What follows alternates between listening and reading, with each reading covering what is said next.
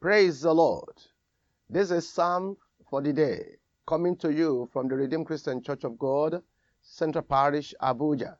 We bless the name of the Almighty God, the one who has made His word real in our lives, the one who has decided to come to us early in the morning like this. We are looking at Psalm 119, verse 105 to verse 112. Psalm 119, verse 105 to 112. Thy word is a lamp unto my feet and a light unto my path. I have sworn, and I will perform it, that I will keep thy righteous judgments. I am afflicted very much. Quicken me, O Lord, according unto thy word.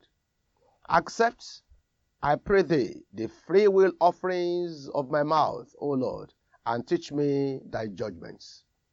My soul is continually in my hand, yet do I not forget thy law. The wicked have laid a snare for me, yet I heard not from thy precepts. Thy testimonies have I taken as an heritage forever, for they are the rejoicing of my heart. I have inclined my heart to perform thy statutes always, even unto the end. We bless the Lord for the power that is in the word. Here we see the psalmist is saying to us, thy word is a lamp unto my feet. Thy word is a lamp unto my feet and a light unto my path. A question occurred to my heart as I was reading this particular passage and I was preparing this meditation. All of a sudden I began to ask myself, why does an individual will say, your word is a lamp unto my feet? Why do you need light? Why do you need lamp at any particular point in time? Now, this person wouldn't have said, your word is a lamp unto my feet. He wouldn't have said, I need light if there is no darkness. There was darkness all around him. And all of a sudden, the need, the necessity of light became so strong that he was able to say, Lord, your word is a lamp unto my feet. In the beginning, the Bible tells us in Genesis chapter 1, verse 2 to 4. Genesis chapter 1, verse 2 to 4. And the earth was without form and void, and darkness was upon the deep, and the Spirit of God moved upon the face of the waters. And God said, let there be light. And there was light. And God saw the light, and it was good. And God divided the light from the darkness. Take note of the word that the Bible has used there. The Bible isn't saying that God took away darkness. But the Bible says He divided, He separated light from darkness. When He created light on that particular day on the surface of the earth, when light came forth, there was still darkness there. But He separated them and He gave His ordinance. He gave His command. When darkness will manifest, when light will manifest. And this is very important for us to understand. In Genesis chapter 1, verse 14 to 16, Genesis 1, 14 to 16, the Bible tells us that God made lights in the firmament of the heaven. He made lights. And what's the purpose? That they would divide the day from the night. And that they would be for signs and for seasons and for days and for years. And the Bible again says, so that there will be light in the firmament of the heaven to give light upon the earth. He made two great lights. That's in verse 16. The greater light to rule the day, the lesser light to rule the night. It's important for us to understand that there was darkness here, thick darkness upon the surface of the earth.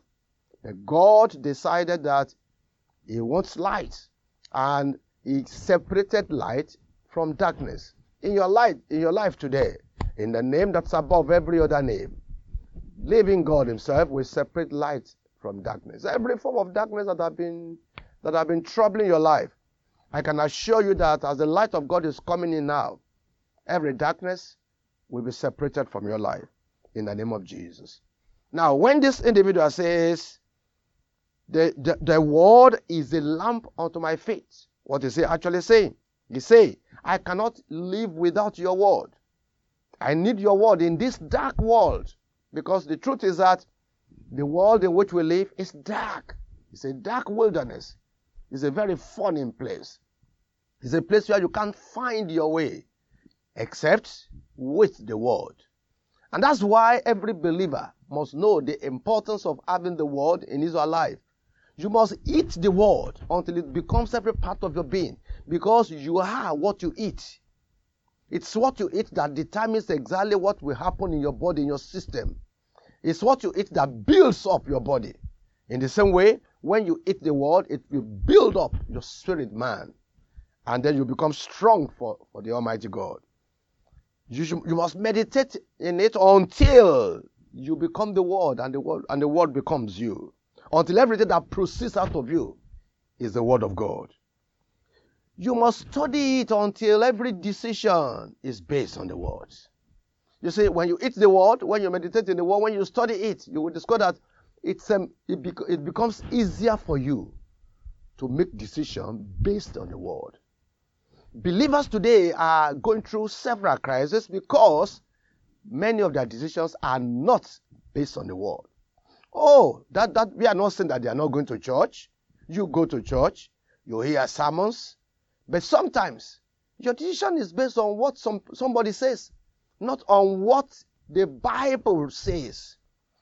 You see, when you take your decision based on the word, you will discover that every aspect of your life will be ruled by the word.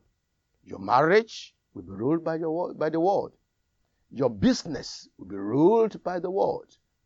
Your relationship will be ruled by the word. Your friendship will be ruled by the word. It's important that you know that is exactly what God wants to accomplish in your life. And I can assure you, you will have exceedingly great success if you can begin to practice this. Several times I've seen people will tell me, oh, this individual that are married, oh, we met in the church. The fact that you have met in the church does not mean that is the best for you. Because if you have applied the word, you will have seen something in his life that will tell you, this person is not the right person for me. You will have seen some habits that will tell you, this person is not a child of light. But because many of us sisters, we are looking for brothers. Many of us brothers, we are looking for sisters. And we do not know that this person is not a child of light, even though he's coming to church. So at the end of the day, we find ourselves in crisis. And then we begin to tell stories. My friend, you don't have to tell stories. All you need to do is to soak yourself in the word. When you soak yourself in the word, it will be clear, crystal clear, who you can marry, who you cannot marry. Can two walk together except they be agreed? That's what the Bible says in Amos chapter 3, verse 3. 2 Corinthians chapter 6, verse 14 to 16. 2 Corinthians chapter 6, verse 14 to 16. Be ye not unequally yoked together with unbelievers. For what fellowship has righteousness with unrighteousness? What communion has light with darkness? It will be clear if this individual belongs to darkness. It will be clear. You don't have to go far before you will know. Sometimes when I begin to listen to testimonies of people who are looking for justification to get out of their marriage, to break their marriage, you begin to wonder, oh, is it just today that I've discovered that? When you were courting, didn't you know? Oh, they will tell you, hey, I have an idea, I've seen one or two things. Then, when you have seen one or two things, why did you go into it? Can two work together except they be agreed? Soak yourself in the word. Your word is a lamp unto my feet. When the word of God becomes a lamp to your feet, your decisions will be based on the word, and you will not make mistakes. My Father, I want to thank you today for the power that is in your word. I want to thank you for this individual who is listening at this time unto the word of life. I pray, my Father, my God, that every decision that we will make after today will be based on the word. I pray, King of glory, that as this person is listening now, my Lord and my God, we pray that everything that is wrong, that you will put it right yourself. We pray, Lord God of heaven, that the grace to soak ourselves in the word, the grace to meditate in the word until it becomes us and we become the word, grant us that grace, oh God.